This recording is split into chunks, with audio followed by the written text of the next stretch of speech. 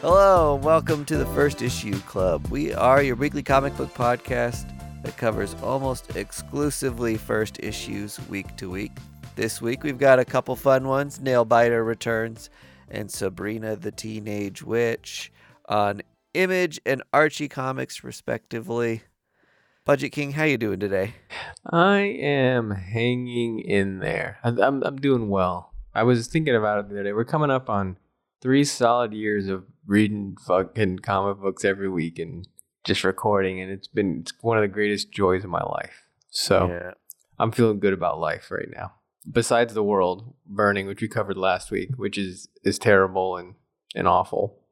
My little world of comics is fine though, as if anybody cares. If you're asking, I'm hanging in there. Yeah, need any escapism? Comics books got them. Do you think we're addicted to escapism? Yes. I 100% do. You and I? Yeah. Yeah, I agree. I recently thought that about myself, and I was like, that is true. I'm absolutely addicted to escapism. I think most people are. I think that's part of like staring at your phone all day. You think? Be it the brain candy you're getting from social media, video games, whatever you're looking at. Okay. Just people, but we what's the need for us to like consume? Man, I love that we're getting so existential. So quick. What, minute 3? We're having like a I didn't think heavy conversation. I didn't think you'd be so quick to be like, yeah. I thought I was pretty profound saying I'm addicted to escapism. But then you were just like, yeah, and everybody is. And I was like, oh, I guess I'm not special. You feel special in like what you lack. At least there's something about me. Yeah, at least there's something. There's something I identify with. Being a piece of shit. Running from all my pain and problems into fake stories. You got something else too that you're like, oh, I know what it is. The Snide dog. The Snyder. We can't leave him alone. Oh, yeah. I've been seeing a lot of headlines about this happening with Suicide Squad. And the Suicide Squad director was like, man, I got fucked on the whole thing and they changed my movie. And now fans are like, release this guy's movie. And then HBO was like, nah, this isn't a thing. Like, it's specific to DC movies so far. Like, oh, the reason DC movies are bad is someone else's fault. And there's this like hidden relic that's like the best thing you've ever seen. And why won't they just release it? What do you think? What do you think about people who are like, but their animated movies kill? I know. Right? You heard people say that before. Yeah. Oh, they slaughter it though on the animated movies. Cool. Who's watching though? I know that obviously those people are watching them. So I don't want to shit on them too much. I don't think I've seen any of them. I watched the Red Hood one, and that was good. It was good. I just don't understand why you feel like that's such a talking point in the comparison of anything. Oh, you think Marvel's better than DC? Dude, the one place you know I got you is the cartoons they make. Like, are you saying, like, why can't you... Marvel, Looney Tunes, Acme Industries is never going to touch these DC cartoons made by the thing that I like. Hey, is this weightlifting guy? Yeah, it's kind of weightlifting guy. Did he come back? Nah, you're right. I think it is hard to embrace the idea that your fandom sucks at something. We're both Knicks fans, and the core product that the Knicks produce is basketball, and they're bad at it. Yeah, it's delusional to think you're ever going to watch them win. We don't go around saying, but you ever look at their logo, and blue and orange are complementary colors? So there's not a lot of that going on. This is more, honestly, the arguments we're making make more sense than the DC argument. It would be more like the Knicks hired this party company once And the party company, man, throws the best parties. It's like, no, we're talking about the Knicks, not a party they threw 2 years ago. Like, if I'm talking about that Suicide Squad was bad, we don't need to bring another company into it and weigh an abstract product against someone else's abstract product. I think it would be more akin to saying that their cheerleading squad was like the best. That's a great comp. Man, maybe you did sweep us for the season, but your cheerleaders fucking suck. I think we nailed this one. This is one for the books. Oh, did we ever say that Greg and Caitlin are out again? It's just us. The podcast just became too... How crazy would it be if I was like, now introduce yourselves to the rest of the club. And then...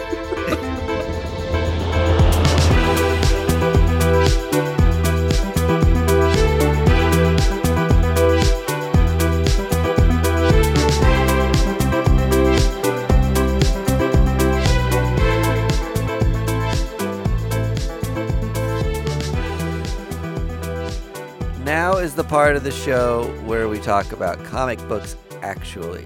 As promised at the beginning, I mentioned that Nailbiter Returns was one of the books that we were going to be talking about. It is out on Image Comic. It's a numero uno.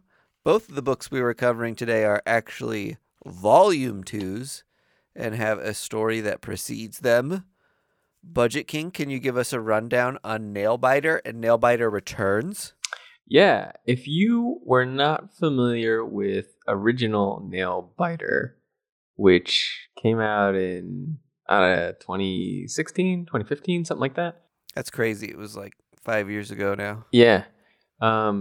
It was an epically awesome serial killer comic on Image with really gory art and just fun. It felt like Dexter, but it was like more gruesome and really like just like the splattering of blood everywhere. It kind of reminded me of like Death Note meets like just other gory things. It was great. And it was like, and it felt like a TV show in a way that comic books like sometimes can hone in on and just be brilliant. And so this is the return of that, and it is 100%, in my opinion, fan service to Nailbiter people that are into it. But at the same time, if you had never read Nailbiter, I think you can jump into this, I would say. And the difference here is that there was a serial killer in Buckaroo, Oregon, who was a nailbiter of sorts, I guess. Like, yeah, I don't want to get into how the nail biting happened, but there was a system of other serial killers there. A lot of them. It was a town famous for serial killers. And now all of those serial killers have been resurrected, and there is a copycat nailbiter, more or less.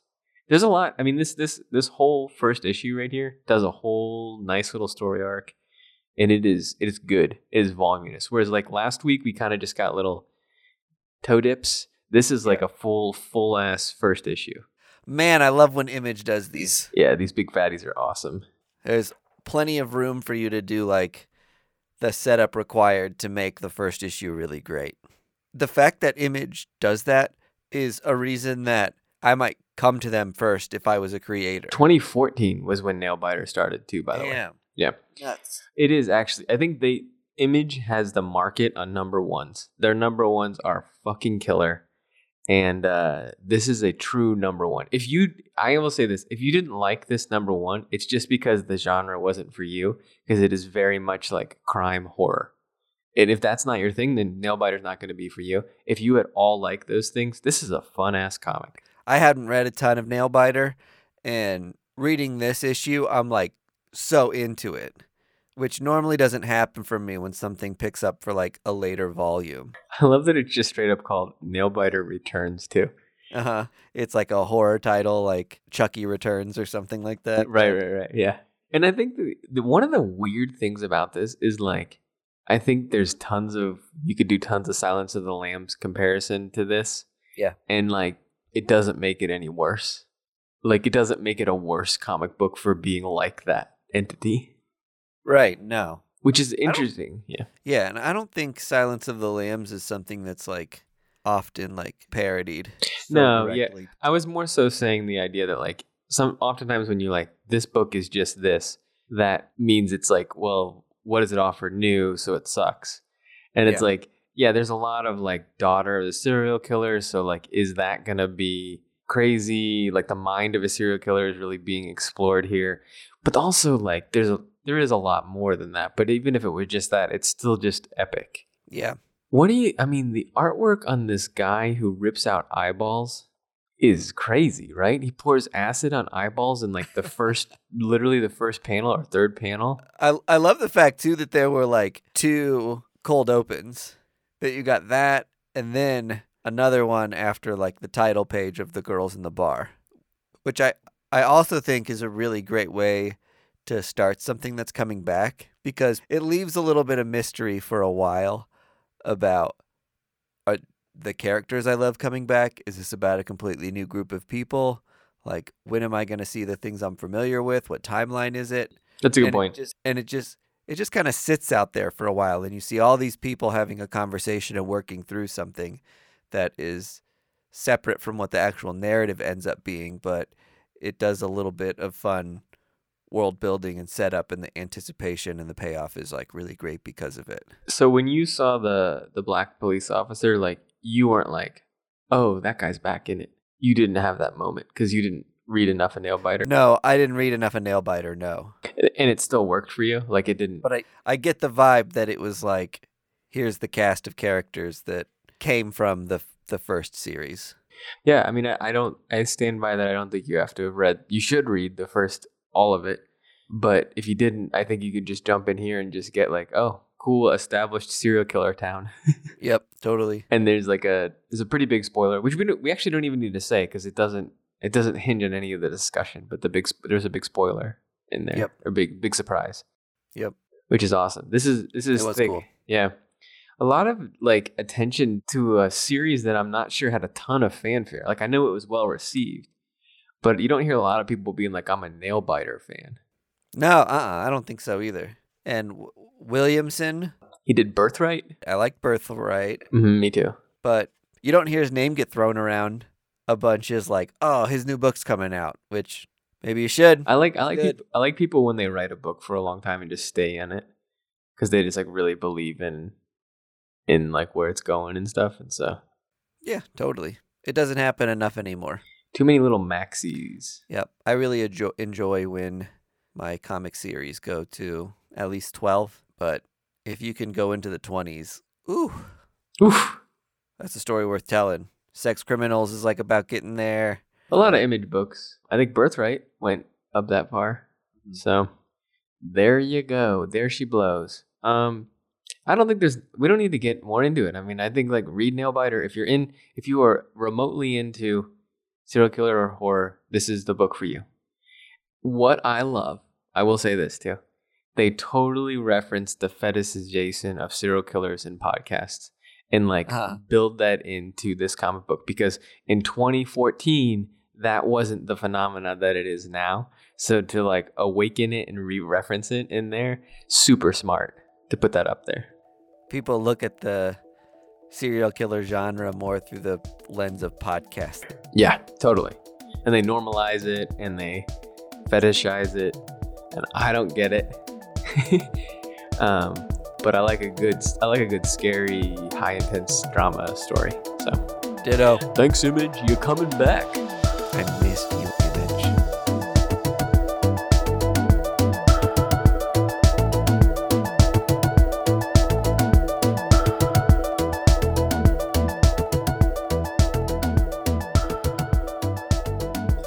And now we have Sabrina by none other than Kelly Thompson.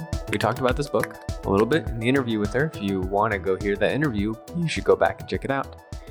And the artwork is a couple, and their names are Andy And Veronica Fish. Yes. So this is a continuation of the Kelly Thompson story, which Mike and I, just FYI, have been really into Comixology. They should give us money for as much as we plug this motherfucker. I know. we're the place to go for plugging those things. We fucking plug Comixology Unlimited all the fucking time. This is a book you can borrow. Sabrina, the first volume, is a book you can borrow off of Comixology, so you could get into it, and then you could be ready to read this comic book where it starts, which is very much unlike the other book. You have to, you need to have a little bit of knowledge. Now, it does give you a good primer in the beginning to catch you up on the Sabrina world, but if you were new to Sabrina world and this version of Sabrina world, because there's tons of different versions and how everybody reacts and like the type of, specifically Salem, I feel like is really the marker of like, what Sabrina are you reading? How does Salem, right. How is Salem reacting is the type of Sabrina that you're reading. And so that, this is Kelly Thompson's book. Do you got a liner or two about what happens in here? Sabrina's trying to balance her school life with all of the rest of the supernatural things going on with her. All the while, a lot of her spare time is being consumed by trying to help out a friend who turns into a monster. But we find out that people close to her may be involved in this heinous act. Very close to her. One of the things that I like about Kelly Thompson is that in the beginning of the first issue of when she took on Sabrina, she mentioned everything that was inspiring to her about Sabrina and acknowledged the task at hand that she had to say, hey, I know this is coming out right after the hot Netflix show. I loved the TGIF Fridays show with Melissa Joan Hart. I loved the supermarket version of Sabrina in the Archie comics that were like more consumable. I liked the comic book in general of when it's been happening in the last 10 years and went super horror. I know that I have to fit somewhere in there, and I'm going to do that with my own version. I believe in it, and I believe in the character of Sabrina, and I think she carved it out, and she continues to carve that out. Word of warning, this is akin to a teen book, so which is to be expected, I would think. Yeah, certainly. But if you feel like especially if you went from Nailbiter to Sabrina, it might be a little bit of a screeching halt for you. But I like stuff like this. I think you and me love YA fantasy sort of fun books. This one's got magic and romance and all the fun things that you get in that YA sort of genre. I like Riverdale a lot. I'm not caught up on it.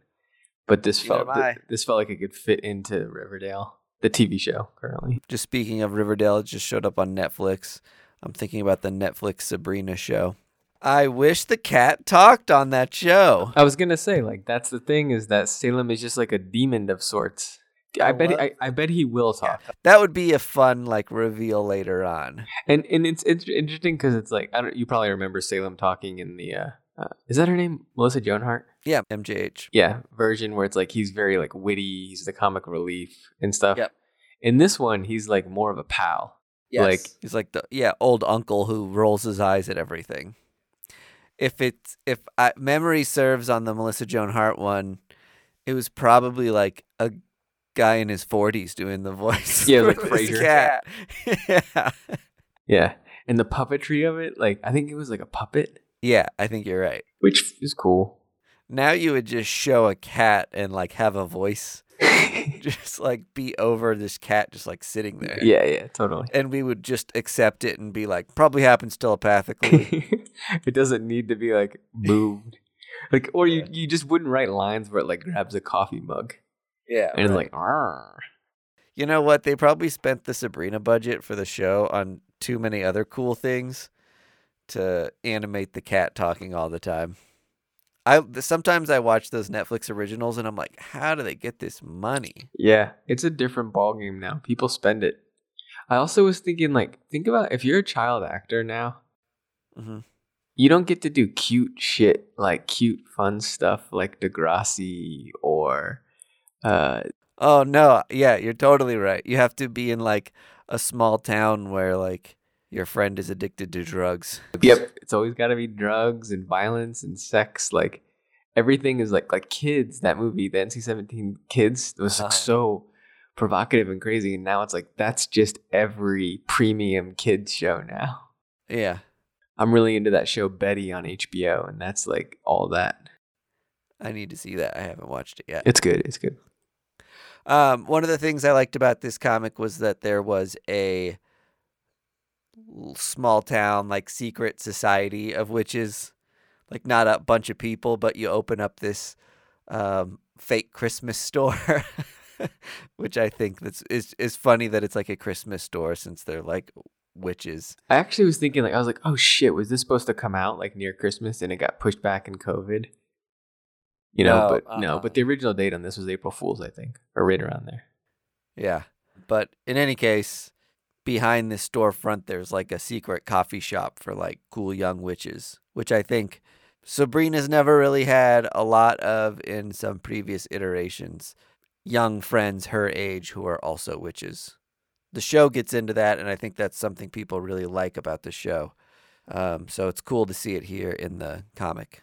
And I think that, like the show, she sets this up. She's walking the line of like, witches are good, witches are bad.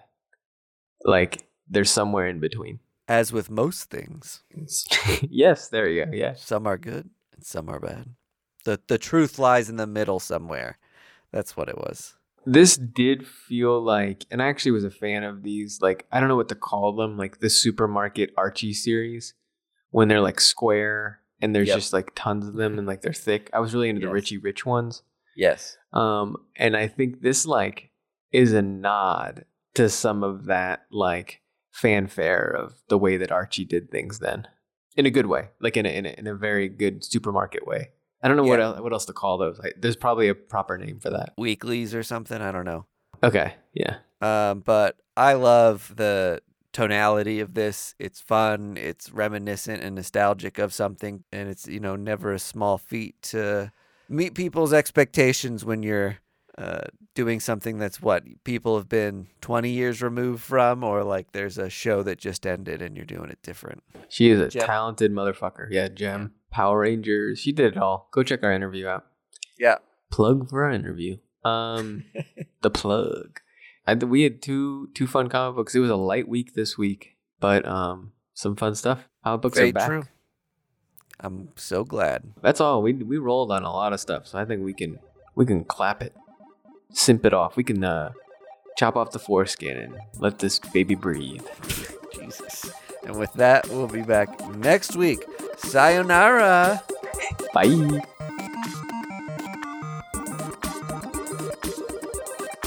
This has been another episode of First Issue Club. We are a proud member of the Fountain City Frequency family of podcasts. Our music is provided by Primary Color Music. We are recorded in KCUR Studios. You can find us, rate us, friend, and follow us on YouTube, Twitter, Facebook, Instagram, email, and your favorite listening platforms at First Issue Club, FIRST.